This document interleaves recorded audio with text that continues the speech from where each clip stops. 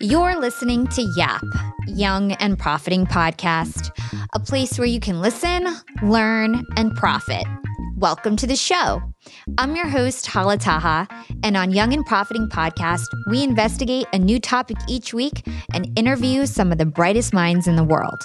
My goal is to turn their wisdom into actionable advice that you can use in your everyday life, no matter your age, profession, or industry.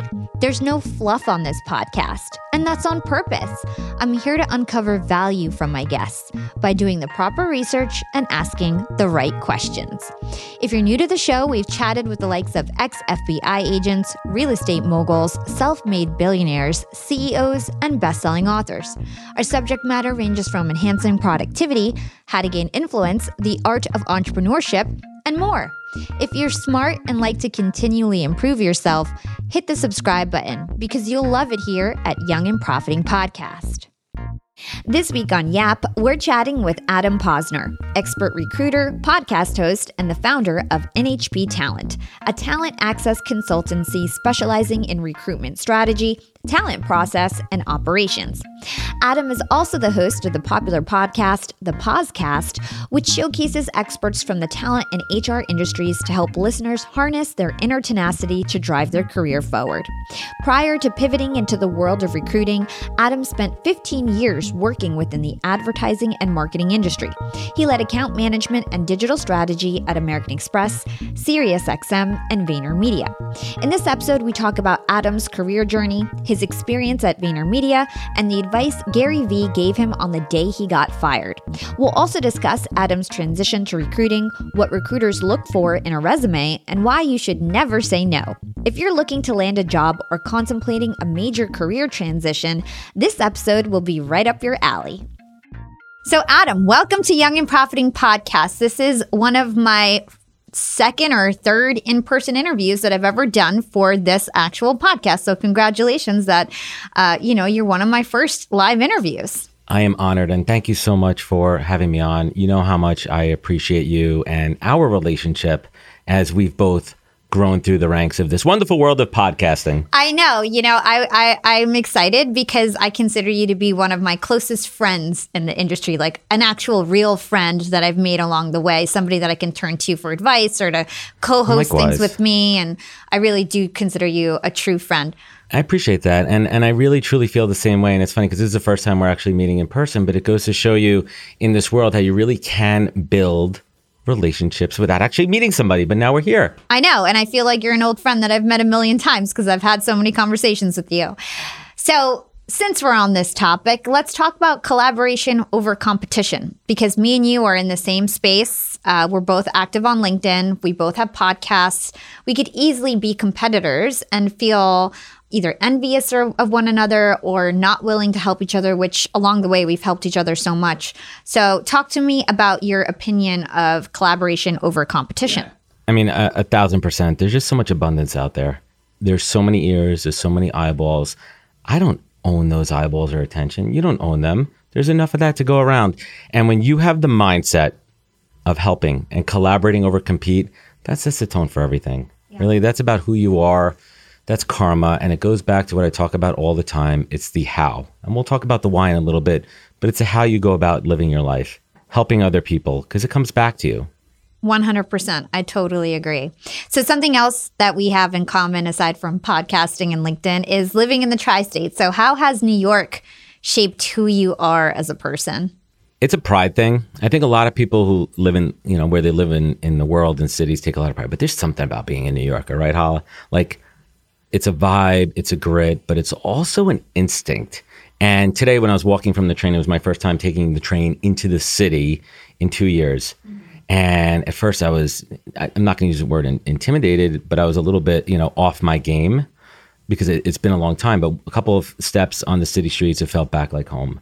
And I think something about being a native New Yorker, there's a lot of pride in it that translates to everything that we do, the way we interact with people, the way we build relationships, the way we cultivate culture and incorporate that into our creative outlet, which is our podcast. And I think it goes a long way and people see it. Yeah. I totally agree. I feel like being from New York, I have a certain advantage because I just feel like I think quicker.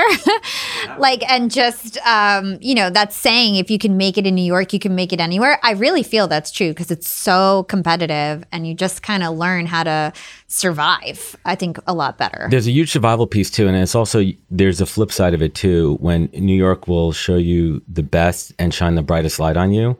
But when you fail and you're down on your dumps, it could also be the gutter from hell. And I think that there's a grit to it. I think that you and I have seen, even going back to the social sense, like there's everything in this world that you could want in New York City. Any time of day, pre-COVID, any time of night, you could get into anything. You could do anything. You could find yourself anywhere. And I love that experience that I had here. Growing up in New York, living in New York, post-college living in New York for almost 10 years, you get to experience the city and see things that other people don't. And it's also, I think that you have to be able to integrate with different cultures and different types of people that you wouldn't do anywhere else in the world. And I think that's a skill that really helps you in life and in business. I think that's a great point.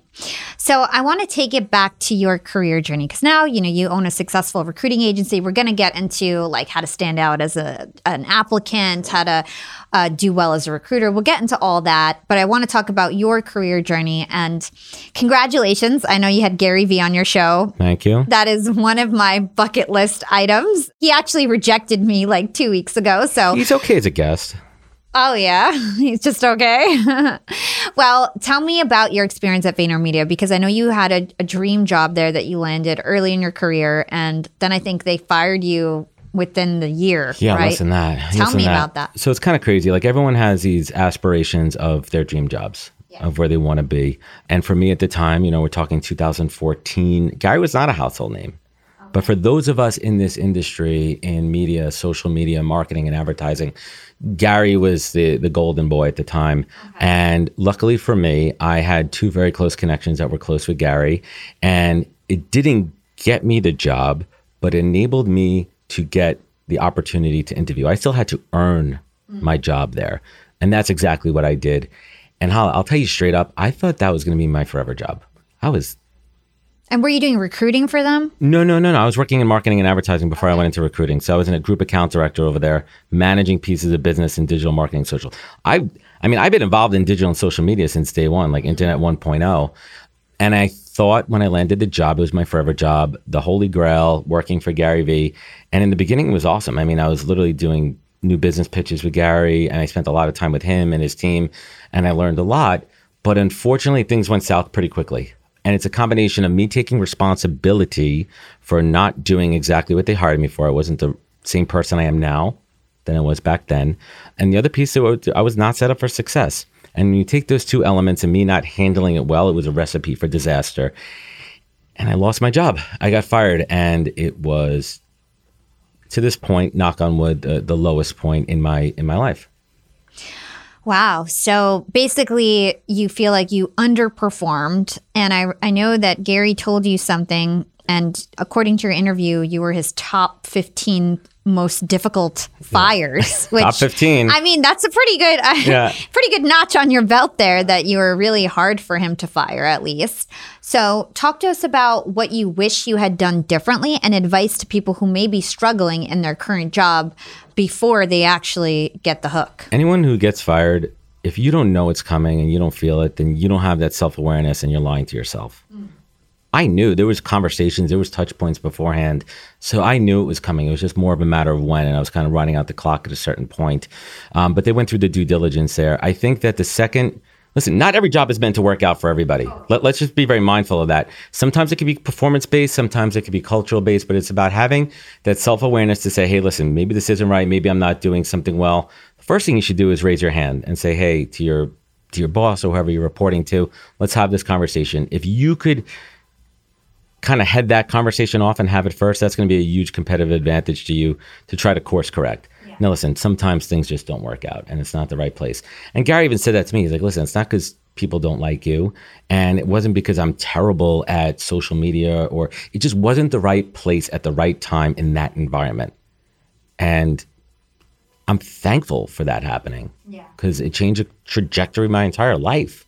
Yeah, it was a wake-up call probably. You probably realized like, wow, like I am not operating at my 100% potential. I just lost a huge opportunity because I'm not operating at 100%. And I understand. Like I've been in those times where I'll tell you a quick story. And I never tell stories about myself on my podcast, but you're my friend, so I feel like telling a story. But do it. Like take advantage of that. I was working at Hot 97 at the time, or shortly left Hot 97 actually, and I landed an interview with Sway in the Morning, and I was going to be his co-host. Really? And they basically, I had the job in the can. Like it was yours? It was mine. I was co-hosting with him all week, but at the time I was really vain. And I remember I was so worried about what I looked like all the time that I don't think that I made a good impression on him. And so I basically got fired after that week. And I think he just wasn't into me. He was just, and it's sad because I was so smart and so talented, but I was just so nervous about making a good impression that I was just so much more worried about what I look like, and went too many times to the bathroom to fix my makeup and my hair and like all that kind of stuff instead of just focusing on my job. And then he gave it to some other girl who's probably still with him. But, you know, looking back, it's all a blessing in disguise. But I could have been Sway in the Morning's co-host when I was 25, you know? But everything happens for a reason. And, you know, I call that moment my self-awareness epiphany, because it was that moment when I really had to look in the mirror and say, what am I doing? What am I good at? What do I want to be doing? Yeah. And the hardest pill for me to swallow was saying, all right, I've been doing advertising and marketing, account management, and digital strategy for 15 years. It's what I know. And now at the age of 35, I'm going to take a completely different direction. I'm going to change directions. And I went into recruiting and I started a new job. I mean, to do that at 35 and literally go from making a very good, you know, 6-figure salary to literally making a $40,000 draw commission and having to learn. I mean, I remember my first day in recruiting. I mean, I had to learn a new job, like low man on the totem pole. Like there was kids working there that are 22, 23. They've been doing this for 3 years, like crushing it. And now I'm this like middle-aged dude with kids coming in, like starting there. I'm like, hey guys, nice to meet you. You know, like my little backpack, you know, going to school for the first day. So you transitioned into recruitment. Yeah. Before we get into that, I know that Gary gave you a very strong piece you want to talk advice. About that? Yeah. I want to talk about, yeah. I think he told you to focus on your strengths, not your weaknesses. What did he tell you exactly? He said, stop focusing on the things that you suck at and double down on your strengths. And I thought about it for a second, because your entire life, you're taught to work on things and get better at it. And it's a real game changer when you say, all right, what am I good at? I'm good at this. I'm good at relationships. I'm good at connecting. So why don't I focus on that and stop focusing on making sure that I understand the full social media strategy part, that, you know, I'm working on XYZ of financial P&Ls for clients and budgeting and things that I absolutely hate. And once you put your energy towards the things that you're good at, the benefits are so incremental. The X factor is out of control. And you know this better than anyone. When you put your mind to the things that you're good at, that's when you could really scale. Yeah. And you don't know that when you're 22. Very few 20-year-olds know that. Yeah. And it takes years of experience, and also the ability to listen to somebody with wisdom and experience like Gary Vee and take those words to heart and execute on them. Yeah, I think that is such great advice. So he said, stop focusing on the things that you suck at. So everybody listening right now. He said it with some curses in there. You know, it's just focus on your strengths, because it's that 80-20% rule. And also, so many things can be outsourced now. And you can have business partners, and you can have colleagues and employees and scale your team. For Young and Profiting Podcast, I feel like the reason why this endeavor has been successful for me compared to other endeavors that I've had is that from episode 2, I had a business partner, and he does all the finances, and he does all the legal stuff. All the things that are not your strengths. All the stuff that I hate. That you don't even want to look at. I literally can't even pay attention in my finance calls, you know, because that's not me. I'm creative. I'm innovative. And that's your strengths. I need to be working on that. And you could put your energy towards that. Exactly. There was also some other piece that Gary, that I really don't talk about a lot, not for any particular reason, but it's really important. There's a big difference between shifting from a salaried paycheck W-2 job to either a commission-based job where you're in a sales function, which recruiting is, and you have unlimited earning potential. That's going to change your motivator. That's going to bring out certain elements of someone's character and skill set that may have been dormant otherwise. When you tell someone who has the ability to excel in a sales role that they have unlimited potential, earning potential, that lights something. Yeah. And that lit a fire in me that said, shit, I could go out and I could, I was capped at this amount, same paycheck every week. Yeah. Now I could go out and make whatever I can. And that was a huge motivator, Hala. Yeah. So you transitioned from being in a marketing role to then HR. Recruiting and HR are very different. Okay, recruiting and HR are very different. So what's the difference? Let's start there because I'm not in that space. What's the difference between recruiting and HR? And then talk to us about how you transitioned into a new role and how you ended up going out on your own too. Talk to us about absolutely. So just for everyone, it's just by nature that people sometimes confuse HR and recruiting because they're in a similar world. Sometimes they're interchangeable because in the past HR would handle recruiting, but they're really two different functions. HR is the management of internal employees, benefits, process, if there's any internal conflicts, dealing with anything inside of the company. Sometimes they're dealing, once somebody is hired, they're dealing with the onboarding, but recruitment is purely talent acquisition, talent access. My job, I'm hired by companies to go out and find the best possible talent for their openings, for their roles. Okay, got it. And so how did you successfully transition and upskill yourself so that you actually could be a good recruiter when you had no experiences previously? And how the hell did you even get your foot in the door if you had no previous experience? It's a great question. So once, and this is really interesting too, there was this period between the time I got let go and the time that I said I'm going all in on recruiting. I had a lot of thoughts. I had thoughts about maybe I should go, I like building and fixing things. Maybe I should go work at Home Depot and I'm just real serious. I never even talk about this. Maybe I should go work at Home Depot and maybe I'll go run a Home Depot and build a career doing that. Or maybe there's some other calling in life. I always had the travel bug. Maybe I should be not a travel agent, but something in that kind of world there too. And I always kind of went back to what am I good at? What do I want to be doing? Where do I have the potential to honestly make a lot of money? Mm-hmm. Let's call it what it is. House, expenses, cars, life, kids, insurance, real life stuff. And all right, so I said, okay, I'm going to go all in on recruiting. So before I even got the job, which I'll get to in a second, I said, I'm going to do my due diligence. And I reached out to every recruiter that I've ever met. And I said, can we talk? You tell me about the business. They told me the ups, the downs, what a draw means from a sales perspective. Anybody who's not in sales, you have a base salary and then you get commission and the commission goes against the draw until you get over it. And I never understood that. I always understood, I got a paycheck. And what does that mean? How long does it take to get paid? Because if you think about recruiting, people are like, oh man, everyone's killing it. You're making these huge fees. How long does it take to get paid? Understanding the technical elements of the business. So before I even spent one day in the seat as a paid recruiter, I learned everything I could about it. And I was lucky to interview with a great company called Onward Search. And they are different because a lot of recruiting companies are literally smile and dial all day, cold calling all day. And this gave me a place where they valued my core asset, which are relationships. I was coming to the table to any recruitment firm with a Rolodex of advertising and marketing contacts. So day one, when I hit the ground, I was able to call on them and get business pretty quickly. That's great. Now that's one piece, but you still have to fill it and fill the roles. So I hit the ground running, and luckily for me, I had a great mentor by the name of Tom Hall, and he taught me the art and science of recruiting. And he said the most valuable thing to me, and I talk about it all the time, and I repeat this mantra, Hala, every single day. Before my computer turns on, before I make a phone call, before I do anything, plan your work and work your plan. Okay. Plan your work and work your plan. Go into every single day with a list of things I'm going to accomplish. And I know, listen, life comes, you have curveballs and things come and you have to handle them. But if I could hit 75, 80% of the things that I meant to go out for the day, I know I have a successful day and I'm on plan and I'm on target. What's up, Yap Fam? Being an entrepreneur and working remotely definitely has its perks. And I know a lot of you listening in are in the same boat as me.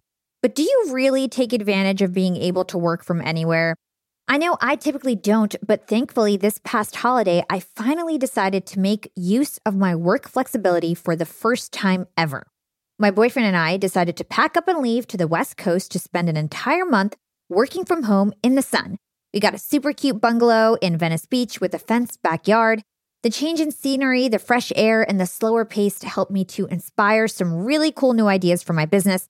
And honestly, I'm feeling really refreshed and ready to rock in 2024. And who helped me make these remote work dreams come true? It was Airbnb. And Airbnb has come in clutch for me time and time again. Whether it's finding the perfect Airbnb home for our 3-day annual executive team get-together, or booking a vacation where my extended family can fit all in one place, Airbnb always makes it a great experience. And you know me, I'm always thinking of my latest business venture, and I've been begging my boyfriend to start hosting our place on Airbnb. And finally, we're going to start. So many of my successful friends host on Airbnb, and it's such an amazing way to generate passive income. So to start, we have a plan to start spending more time in Miami, and we'll be hosting our place to earn some extra money when we're back on the East Coast. 2024 goals, and I'll keep you updated. A lot of people don't realize that they might have an Airbnb right under their own noses. I was pretty surprised myself. You can Airbnb your place or spare room even if you're out of town for just a few days or weeks. You could do what I did and work remotely somewhere else and Airbnb your place to fund your trip. Your home might be worth more than you think. Find out how much at airbnb.com/host. That's airbnb.com/host to find out how much your home is worth. Young and profiters, it's never been a better time to be an entrepreneur. With inspiration at our fingertips and powerful tools at our disposal, the possibilities are endless. And when it comes to tools that can truly make your business grow, there's one name that always stands out: Shopify.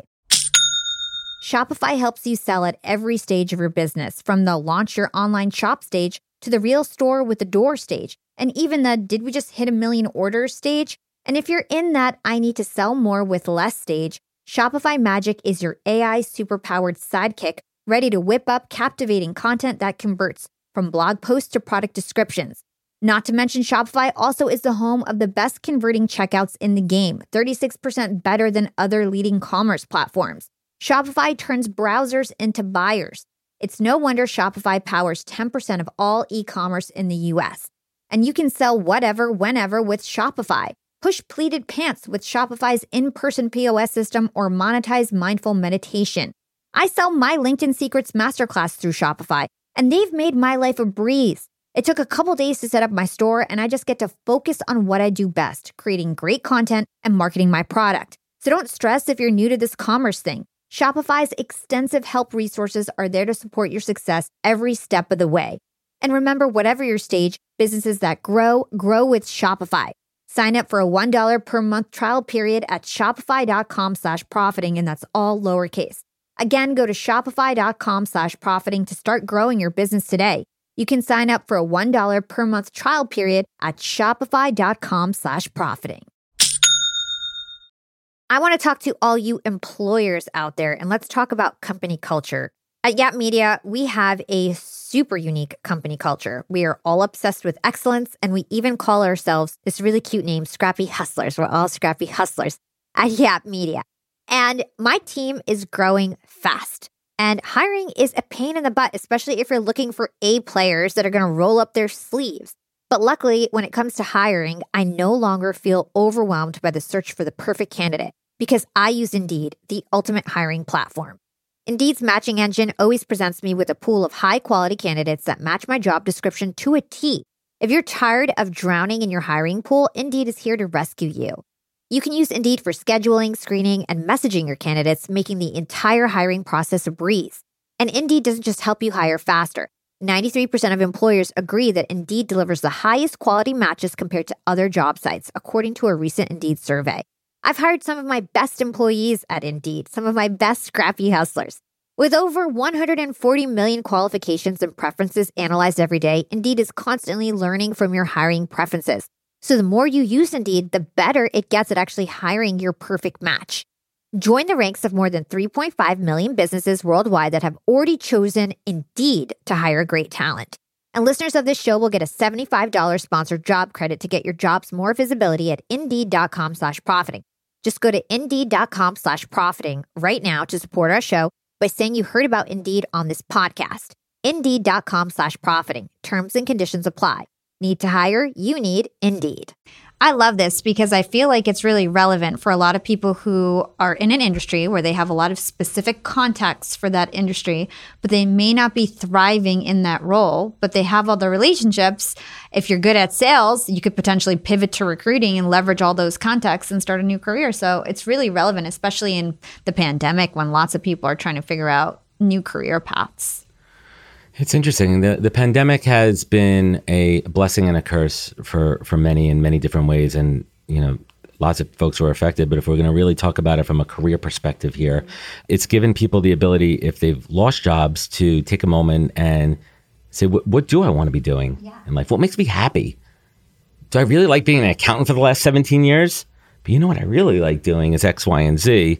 And it's given people that opportunity to go about and try it and have access and have the ability to be home and have the bandwidth where they're not commuting 4 hours a day. So since we're on the topic of the pandemic and lots of people looking to change their jobs and getting a new job, as a recruiter, what do you look for in a candidate? How can somebody kind of stand out in the sea of resumes? What are the top things that somebody should do who's looking for a job? I mean this as black and white as possible. Be relevant. Be relevant to the opportunity that you're applying for. Okay. My job as a recruiter is to find the best possible person for that role from a skills perspective first and foremost. You have to be able to do the job. I mean, like people talk about character over skill. I agree with that, character over skill, after the minimum skills needed for that position are checked off the box. Yeah. Let's call it what it is. Now, after that point, you want to have the best possible person who has the fire, the tenacity. So one is be qualified for the role.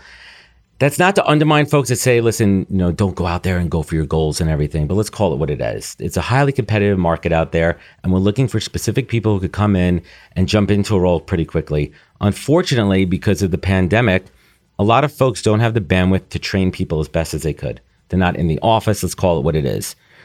So, if you're reporting to somebody, they're not going to have the bandwidth to train you. They want someone who could jump in and do the job. So be qualified for the role. That's first and foremost. When I'm interviewing somebody, I want somebody who is naturally inquisitive. They're going to ask the right questions. They're going to want to know why. That is an indicator that they're a natural problem solver because their mindset is going in the direction of how am I going to solve something that I don't have the answer to? How working potentially remote do I not have access to the information, the right people where I'm going to find the right path and not need handholding? Well, those are some great tips. So I know we're both really active on LinkedIn. No. We're pretty much influencers on that channel, and you've got a great network on there. I'm sure you have amazing guidance when it comes to how to actually leverage LinkedIn to get a job. So talk to us about that. Yeah, it's interesting too. And, we talk about relevance a lot, and I think relevance is important. And I say there's a lot of responsibility of a job seeker. If you're going to reach out to a recruiter, make sure it's the right recruiter for your industry. I can't even tell you how many people a day reach out to me from industries, outside industries, not related to marketing and advertising. Our time is finite, Hala. Can I ask you a question? So recruiters typically focus on one industry? I didn't know that. There are generalists, but you have to think about it. The inch wide, mile deep. Like I focus on marketing, media, and advertising. That's my specialty. Those are my clients. Those are my candidates. That's the universe that I live in. I'm not doing finance. I'm not recruiting doctors, lawyers, back office, admin. That's not my world. There are a few generalist recruiters out there, but really highly successful recruiters are niche. And the most successful recruiters I know are hyper niche. For example, I have friends that do IT recruiting, but they're very specific for a certain platform or program. So they know all the players in there. They know who all the candidates are, and they're extremely successful. So make sure if you're a candidate reaching out that you're relevant because you're not wasting people's time. Yeah. And I can imagine that since you've been in marketing and advertising, you can really fish out the phonies. And that probably is to your advantage as well, because you have the actual industry experience to ask the right questions and really understand if these people know what they're doing or not. Well, that's why I decided to focus on recruiting in marketing, media, and advertising, because I didn't want to learn. It was logical. I mean, there wasn't even a moment when I was like, you know what, I'm going to focus on finance jobs. That was never even the case. It was never even a question of what roles I was going to recruit for. So now I have conversations with folks who are in account management, digital strategy, out of home, social, whatever the niche is, and I can have a conversation with them, and they're like, "Wow, this guy knows what he's talking about." And then in turn, I could go to my clients that I'm either working with and say, "Here's why I think Hala is great for this role," with a good foundation behind it. And on the flip side of it, pitching business, having worked in that industry and being able to talk shop, and now how it works is a complete game changer. Yeah. Like I always say, like I was meant to be doing what I'm doing now. I couldn't be doing this at 23, 24. Yeah, you had to go through that journey in order to be ready. So everything always turns out to work full circle. I talk about skill stacking all the time. You have such a perfect skill stacking story. You got all that marketing and ad experience to then use it in a different way later on that was really fruitful and successful for you. So even though those things didn't pan out, you got the knowledge and experience that you needed to succeed later. And that's all what we talk about on this podcast is is that every experience matters because you just layer on those skills, layer on that knowledge, and then you'll be really powerful one day with that unique set of knowledge and skills. And I'm really glad that you said that, because I think a lot of people are either looking for instant gratification or they don't realize in the moment how important that skill set is now that they're going to need later on in life. And anyone listening, if you're listening to Hala and I and you're listening to our journeys, I promise you, all those skills are going to pay off later on. You just have to have faith in the process. You know, trust yourself and trust that you're going down the right path and everything is meant to be for a reason. And the other side of that too, I don't think I would be a good podcaster and having a podcast if it wasn't for being a recruiter, because the skill set of being a recruiter is interviewing and asking people questions and being natural and inquisitive myself. So that prepared you for your next phase as a podcaster even. 100%. It's so funny how that works. And the other thing is you need to have an open mind to realize that there's not one path to success. If you had just been like, no, I'm a marketer, that's all I am, that's all I'll ever be, you would be stuck in the same place, you know, and now you have your own company, it's growing, you're a huge podcast. It's like if you were stuck on being closed-minded, you would have never been as successful. So I think that's the other lesson in there. There was a huge, I had to transform big time myself, and it was humble pie. It was a huge piece of humble pie. And the other part too was really being okay to, like, how do I tell that story to people that I failed? And that took me a good year. It took me a good year to tell people that I was fired versus I left. And I came up with stories. I came up with BS. And it was all optics, right? It's like, what do I want other people to think of me? And once I broke down the wall, and I forgot I was on somebody's podcast, and it was like an aha moment for me. It was the first time I said publicly that I got fired. And that opened up everything, Hala. And it was like this weight that was lifted off my chest. And I'm like, finally free that I'm able to say that. And then people are like, you know what? I've been fired too. It's okay to talk about it. So many people have been fired, but there's a stigma behind it. And once I opened that up, it was like a waterfall of attracting audience and attracting people that said, you know what, I align with, I'm with you, Adam.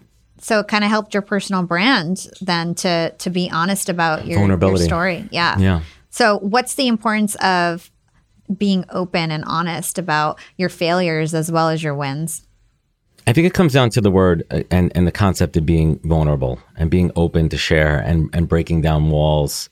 And I think if you're more open than closed, you're going to attract that.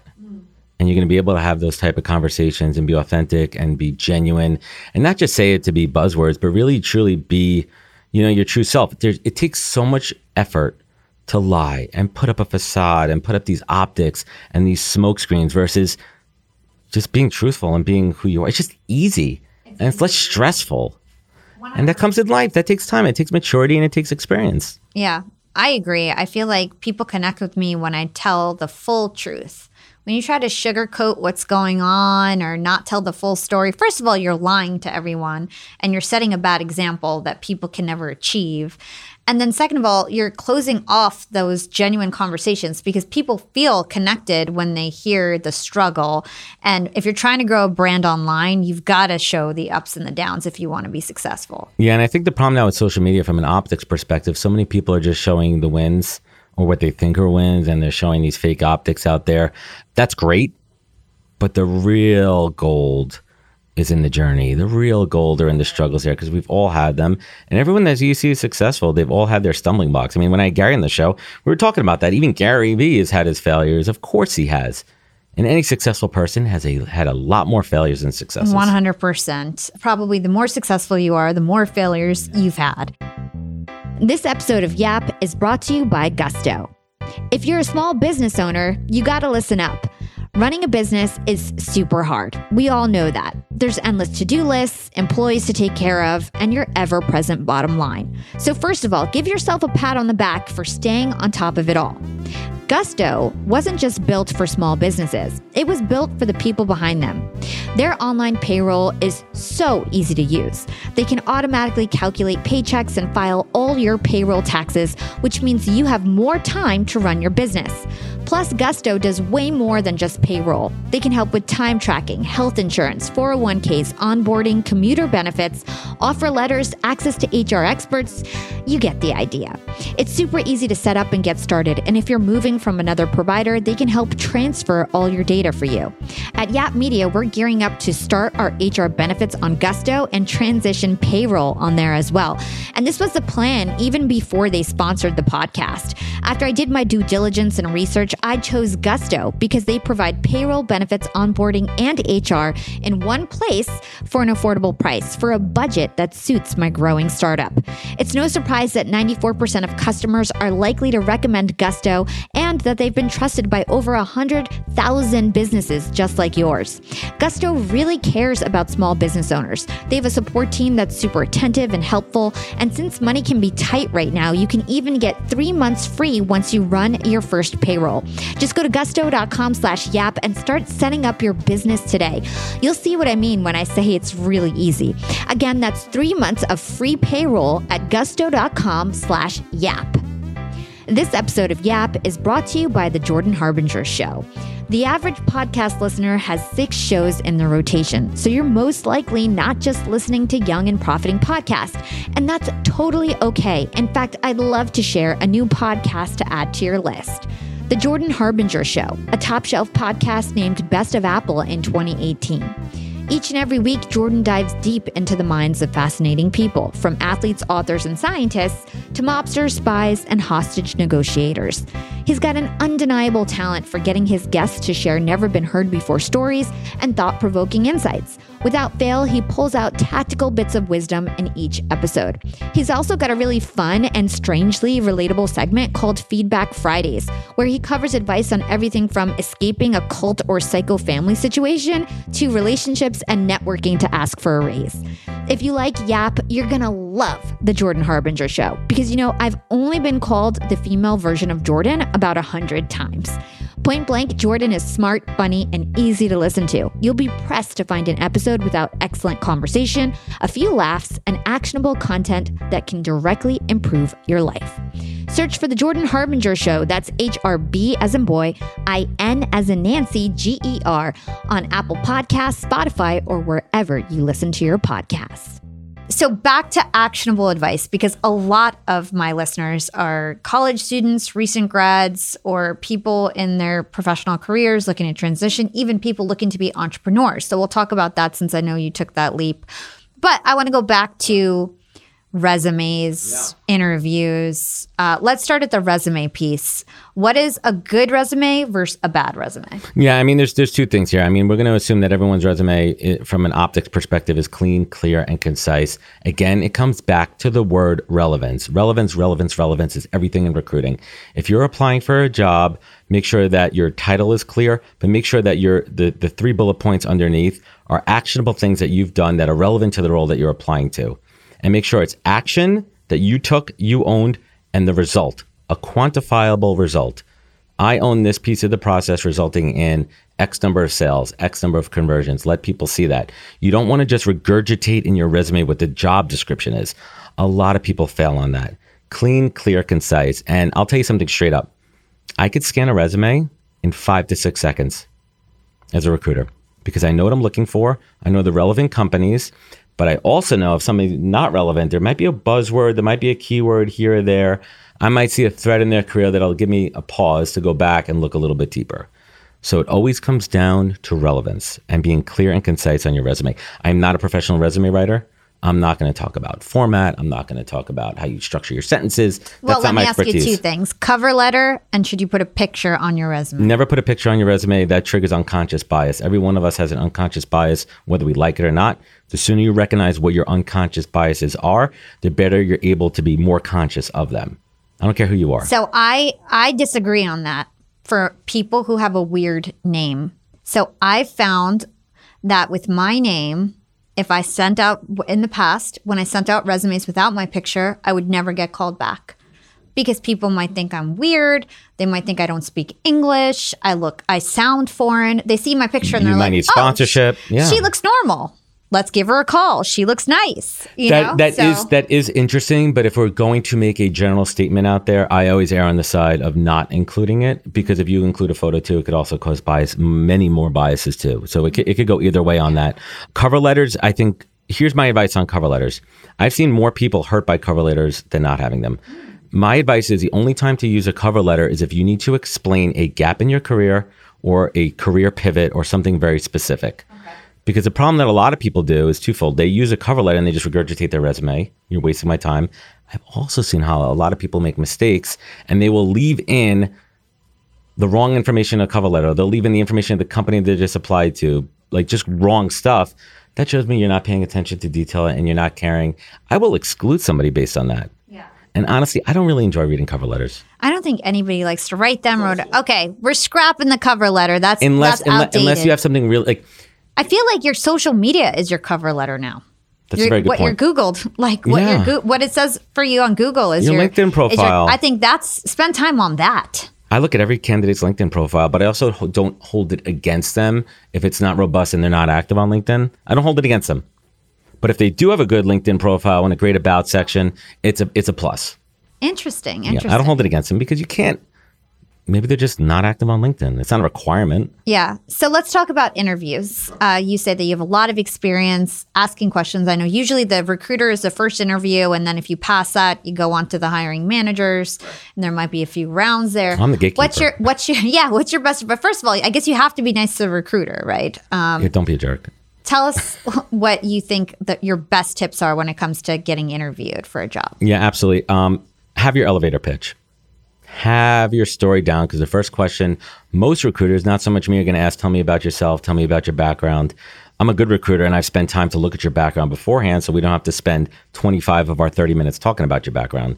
So be prepared to have that elevator pitch where I could tell you my whole career story, who I am, what I do, and what I want to be doing in 90 seconds to 2 minutes. Write it down, flush it out, practice it. Stand in front of a mirror, tell it to your friends and family, and be able to adjust that elevator pitch as you go through your career. And I learned that skill in 2011 when I was leaving American Express. And it's an exercise that not only I do all the time, where I could tell my story, like if you're interviewing me, tell me your career story, but also you could take from the interview day in and day out. Have that elevator pitch nailed down. That's great. Now, question for you. I know that the recruiter is usually the one who goes and tells you your salary or your approximate salary. So how much wiggle room is there typically when you're telling somebody a number, or do you wait for somebody to tell you their number? How do you play that typically? Yeah, that's a good question too. So there's a lot of different opinions out there when you're talking about compensation. I don't think compensation should be put in job descriptions.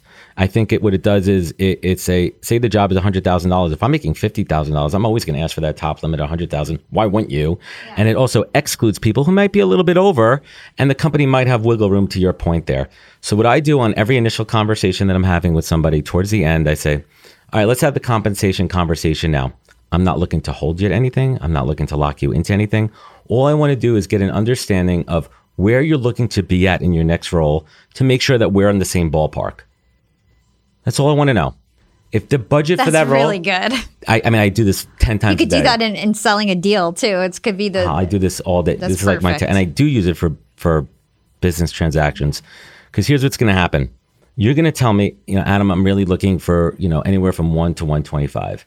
And if that's the range that I know that the client has, I'll be like, we're good for now. But what I don't want to do is you tell me, hey, Adam, I don't want to talk about this to the end of the process. And then the team interviews you. They love you. We spend 4 weeks going back and forth and interviewing. Now it comes time from the salary negotiation and we're $50,000 apart. What good does that do for anybody? Yeah. Now, I have people that come to me and they'll flip it on me and they'll say, hey, Adam, what's the budget for the role? And I'll give them a range. But I'll also tell you, the top of the range doesn't mean you're going to get it. I am very transparent with people. I tell it how it is. That way you're managing their expectations from the onset and not at the end of the process. So if you were a job applicant, like let's say you're coaching one of your kids and they were about to get a job, they're talking to a recruiter, would you say wait for them to tell you the range? That's a great question. I would probably coach them to flip the question around. That's a great question because now I'm on the other side of it. I would probably coach them to ask, what's the budget for this role? And once they give me that budget, you're in the power when you have the knowledge. Correct. So in a negotiation, you always going all Chris Voss on me over here. Yeah, you always want the information. You never want to give information. So you lose as soon as you give information. So everybody tuning in, when you're in any sort of negotiation, you always want to try to get the other person to give you information, and you do that by asking questions. Correct. There's a proper way to do it also, and I think that once you remove the contentious part of a negotiation and you keep it very just factual, it kind of evens the playing field. Because I'm being straight up with somebody. Listen, you'll flip the question back. I'll be like, Hala, what are you looking for in this role? And you'll say back to me, Adam, what's the budget for in this role? In the past, I would kind of play the game with somebody, and you'd play no, you tell me, I tell you, you show me, I show you. We don't want to play that game.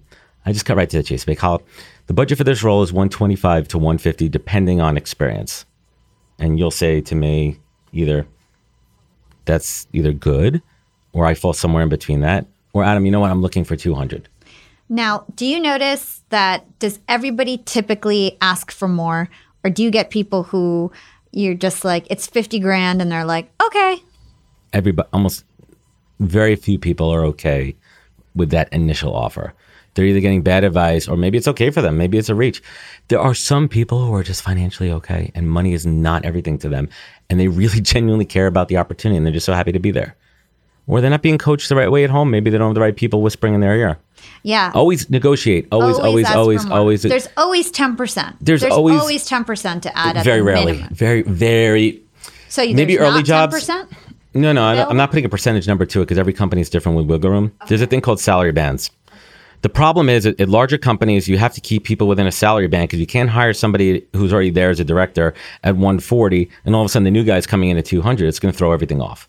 Plus, what's going to happen with that director who's at 200, how the hell are you going to give that person a raise next time? It throws everything off. So there has to be salary bands. But in this day and age, in this market, there has to be a little bit of wiggle room because of the market and you have to be competitive. Yeah. So it's a crazy world we're in.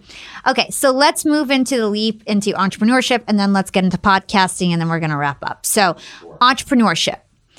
At what point did you realize that you were meant to be an entrepreneur and why did you end up going out on your own? I really feel like this journey, everything was meant to be in this direction. And the real piece for me clicked when I first went into recruiting and I went from being a W-2 paycheck to being in a sales commission-based position. And that initial fire was lit where I had unlimited earning potential. But it wasn't until I went on my own and made that decision that I said, I'm only meant to work for myself. And that fire of going out and eating what you kill. If I don't kill, I don't eat. And my kids don't eat. And I mean that literally and figuratively. I really do. And that lit a fire for me that has just been unlimited, that I could go out and I could earn as much as I want, that I could hunt as much as I want, that I could bring in, that I could have my own freedom. That was everything for me. That was a light bulb that went off and said, I am meant to be an entrepreneur. An entrepreneur doesn't just mean running my recruiting business, but it's building out the podcast business, building out the POS course that I'm working on to teach people how to build a B2B podcast to bring in business. Other things that I'm working on the side that I rarely talk about too. And that was a fire because it gives you the financial freedom and it gives you the time. And I don't owe anybody anything. I don't report to anybody. Yes, we have clients. Yep. You and I both have clients, but we're our own boss. Yeah. If I don't want to work today, if I don't want to do this, if I want to take time off, I don't have to ask for it. It's liberating, but not everybody could do that. You have to earn it and you have to work for it and be able to do that. Yep. And you have to be responsible enough to make sure that you're killing all the time, like to your point. If you're not killing, you're not eating. Yeah. You can't And we mean that I'm saying that harshly because it's true. If you don't kill, you're not going to eat. Young and profiters, I've got a fun fact for you. Did you know that by 2030, over 85% of the jobs that will exist haven't even been invented yet? And that's why we need to acquire new skills and stay relevant and adaptable. By embracing lifelong learning, we can future-proof our careers and our businesses. That's why you've got to check out Economist Education. Economist Education provides online executive education courses tailor-made for professionals just like us, crafted by The Economist's own editors and special experts. Economist Education courses are designed to sharpen your professional skills in key areas like data storytelling, critical thinking, sustainability, and so much more. I highly recommend checking out the Economist Education course, Business Writing and Storytelling. It's packed with valuable practical advice on how to inform and persuade through writing reports, social media, presentations, and beyond.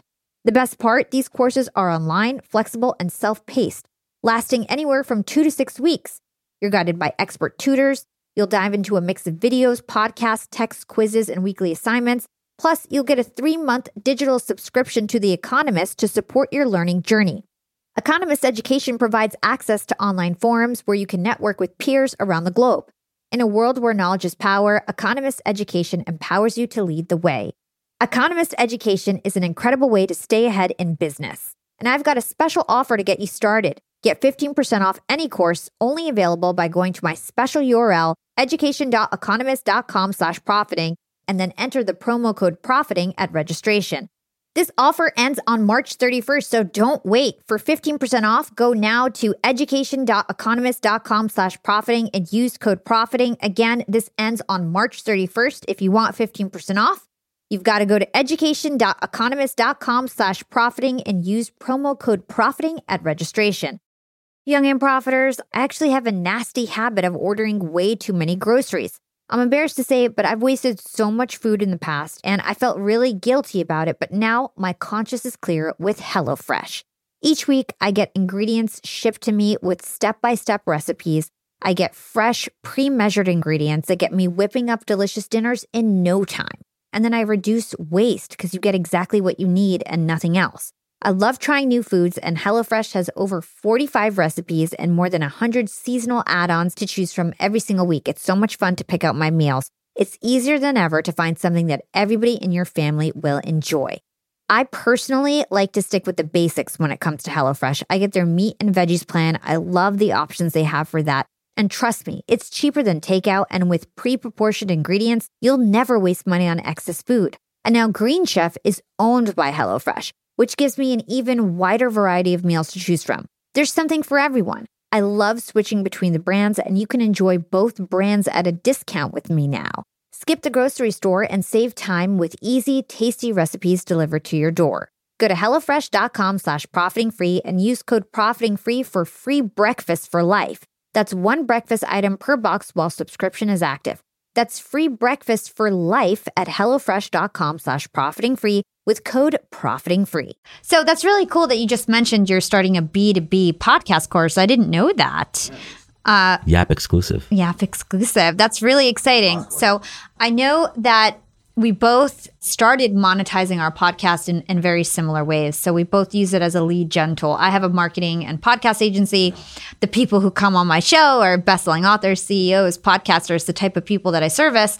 So it just worked perfectly. The people who come on my show typically are interested in my services. And now I'm getting people who aren't on my show just because my brand is so big. But in the beginning, it was all my clients were past guests. So talk to us about this strategy and what some of the things you're going to teach about in your course. Well, we're actually doing something very similar, Hala. We're converting guests into clients. Yes. So from that perspective, we are doing something very similar. What I'm doing is, because I have a recruiting business at the core, I have found it to be insanely easier to reach a decision maker within a company that I want to do business with, to engage in with my show, say, hey, I have a top global career podcast all about career journeys, talent, recruiting. I love your story. I'd love to have you on the show. So the process in building that relationship to get them onto the show, the prep, the booking, all of those individual touch points are relationship builders. I do not even pitch my services. They should know about this point if they're even looking at me. They know what I do for a living. Yeah. Until after the show airs, that's when I'm pitching them my business. Yeah. I have closed this year alone 7 clients that I've had on the show in the last 2 years as paid clients. That's amazing. It's a case in point, proven way to break through the cold calling and the cold emails. And don't get me wrong, I still do that because you have to have a holistic, approach and multi-channel approach to business development and leave no stone unturned. But my podcast is my number one business driving tool. It's amazing because it helps you elevate your personal brand. You have something to actually talk about on social media and promote. You actually have content. You're making these great connections with people who would otherwise never want to talk to you. You're making a great impression because you're studying their life. They get to talk about themselves. When people talk about themselves, they like you more. So you get to basically ask them a million questions. He was like fiddling his hands like, who's that guy? Mr. Burns from The Simpsons. So yeah, it's such a great strategy to get new clients, especially when you're in a service-based business. Right. But it happened organically, Hala. I didn't it. Me too. It was a byproduct. And you and I talk about this all the time. it logically went in that direction because it is logical and it's organic and it just worked out that way. And here's the other piece too. Aside from the business development, it has your podcast and mine has enabled us to be true thought leaders. We don't call ourselves experts. We don't call ourselves gurus. We don't assign those titles to ourselves. But by de facto of the content and the guests that we're having, we have become those thought leaders. Yeah. So we actually have real content to put out. And it's not, I usually put out more content about other people than myself. And in turn, that light that's shining on them deflects back on us and helps us glow. Yeah. I love the fact that you said that it was organic, because same thing with me. It kind of all just happened perfectly. But if you're listening, you can reverse engineer this. That's what I'm teaching. And come up with a podcast that is interviewing people who would be your perfect clients. And it's just a great way to have a business. And then there's so many other ways to monetize your podcast later on. But that is definitely the easiest way to monetize a business through a podcast. Yeah, so now I'm going to teach it to everyone. I'm working with my producer, Chris, who's amazing. And we're pulling together all that intellectual property, the process, the thought process behind it. And we're really teaching people. This course is not going to teach people about how to technically turn on these mics and record it and go on Riverside, who we both love, and launch a show. But I really want to teach people the thought process that goes behind it. And more importantly, that maybe this is not right for you. So I'm trying to talk people out of it too in my course, because I want to give you all the reasons to get rid of the doubt and be able to recognize the signs of why you should be passionate about it and why you care about it and have the right reasons of why you want to do it. Yeah. And follow those passions. So that's really what this course is going to be all about. But I'm also going to unpack the nuts and bolts of it, all my CRM, all my templates, all the process. I do get into production a little bit, about efficiencies and scaling and outsourcing that we talk about. Yeah. Okay. So I wasn't meant to pitch my course there, but no, that's okay. I mean, I love to support my friends, and I want everybody who's interested in monetizing through a podcast to take an actual course like this, because there's lots of people who think they're going to create a podcast and the money's going to just rain in, and that is not how it happens. It is very difficult to monetize your show through sponsorships. I'm only doing that from 3-4 months ago, and look how big my podcast is. So you have to be realistic, and that is a great way to actually monetize a show or a business through your show. So a couple last questions here.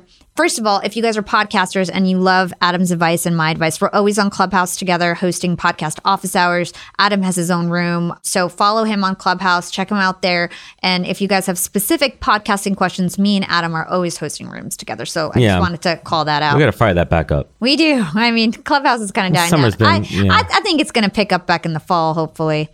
All right. So my last question to you. You have a philosophy in life that you should never say no to anything. Talk to us about that. What has that unlocked for you? Because I think a lot of us hear that we should be saying no more often. So I want to understand why you think that we should. And let me clarify that a little bit too.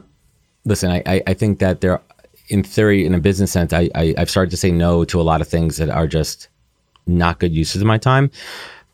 But I've been a no person for a lot of my life, that where I'll default to no before yes. And I'm taking this to the 30,000 foot view. I'm not talking very tactical business no's, but being more open to yes to opportunities, yes to conversations, yes to things that I may have said no to in the past, and doing the same for other people when I have the bandwidth, when I have the time to do it, right? Like Vinny, our friend Vinny, who we're talking to later, right? Same philosophy there. Like if he didn't say yes to our first conversation, it wouldn't have opened up this, what we're doing right now today.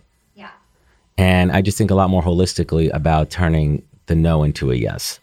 So I just want to be very clear with everybody that saying no more often is important on a day-to-day execution perspective. But from a mindset perspective, just being more open to things in life. So I really like that you brought that up, because I think everybody needs to know who they are. Are you a no person naturally or a yes person? So like for me, I'm a yes person. I say yes to everything, and then I get in trouble because I don't have enough time. And I love to say yes. I always have a problem saying no. If you're a no person, you need to be better at saying yes. Yeah. If you're a yes person, you need to be better at saying no. I think you need to know who you are. My wife always says that I'm quick to default to no. And that was really the impetus and driver to be more yes. And I think it's more on a personal side with the kids. Like, hey, let's get in the car and just go somewhere. Yes. let's go do something here. Let's do this. Let's do that. And I think that's where it started. So if I could take the yes on the personal side and translate it into business, it's going to open up a lot more opportunities. Yeah, I love that. So the last question I ask all of my guests is, what is your secret to profiting in life? My secret to profiting in life are two things. One is scaling, being able to outsource and start to trust others. And really, because your time is finite, you cannot manufacture it, but what you can do is scale it. So I think the biggest thing from a success standpoint is being able to scale, being able to trust other people. And that's when you will really see things open up, because then you'll be able to multiply time and multiply your efforts.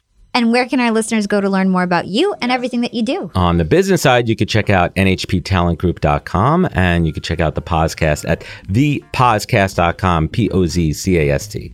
Perfect. Thank you so much, Adam. This was so much fun. Thank you, Hala. It's been a pleasure. Finally be on this side of the mic. Thanks for listening to Young and Profiting Podcast. If you haven't yet, make sure you subscribe to this podcast so you never miss an episode.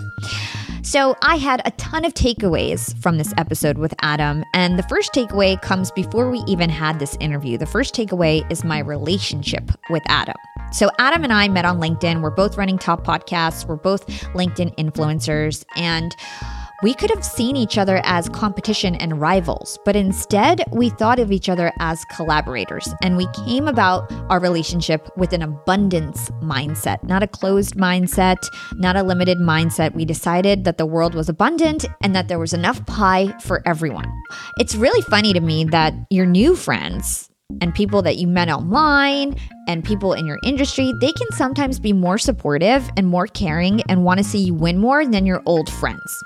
And that's a huge life lesson that I've learned along the way, is that these new friends that I'm making and these people that have common interests can be more supportive and understand your journey and what you're going through a lot more deeply than your old friends. There's definitely a place for old friends in your life and memories, and you definitely need to separate work from your personal life and things like that. But there's something so special about industry friends who know what you're going through and can be there for you and support you, and people who want to see you win. So when someone's out there shining, remember, don't get jealous. Don't just watch from afar. Reach out and make a connection.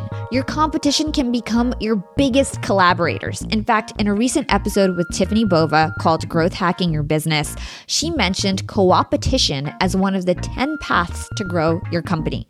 Cooperating with a market or industry competitor can be really powerful because you can teach each other what you know, and you can lean on each other's strengths to fill in your own weaknesses. So that's takeaway number 1. Collaboration over competition. Adam gave us a ton of excellent job hunting advice, but the first takeaway I have from this episode is really about the advice Gary Vee told him on the day he was fired. Adam had a dream job, and that was working at VaynerMedia. He thought this job, when he landed it, would be his forever job. But things went south really quickly at the company for him. He underperformed severely, and he ended up getting fired. And during his exit interview, Gary Vee gave him an amazing piece of advice. He said, stop focusing on the things that you suck at and double down on your strengths. If you want to become the best in your field, you need an unmatched skill set. Adam and I believe that strengthening your strengths will have a disproportionately higher impact on you becoming exceptional in your field, as opposed to working on your weaknesses. Don't go wide and shallow, go narrow and deep. In fact, studies have shown that when we focus on our strengths, we experience benefits like increased happiness, lowered stress levels, more energy, and better health. Likewise, when we concentrate on our strengths, we also develop much faster. This is exactly how Adam turned his life around and started working in recruiting. Adam's number 1 piece of advice when it comes to making a career transition is to be relevant. You have to be able to do the job. It's true that people care about character, but nothing is more valuable than your skills. You need to meet that minimum skills requirement when it comes to landing your dream jobs. And playing into your strengths and stacking up your skills is the best way to stand out. If you have undeniably more skills and experience than the next candidate, you're going to be the one who lands the gig. And my last takeaway for this episode is to trust the process and trust yourself, and to be honest about your failures. When Adam started opening up about his experience with being fired, that's when a lot of doors began to open for him.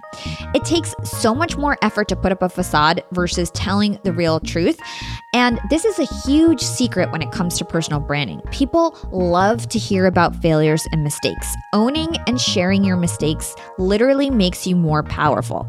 When it comes to network, the number one rule is to be of service. If you want to build a personal brand in your industry, if you want to be looked at as a thought leader, you need to be of service with value-driven content. And the best way to help other people is to share your failures so they can learn from your mistakes. And actually, this is scientifically proven. Negative information commands more attention than positive information. Negative information is processed more deeply. Negative information is remembered longer. So when you go out and share your failures and talk about your mistakes, people remember your story. They remember it more than your successes and your wins.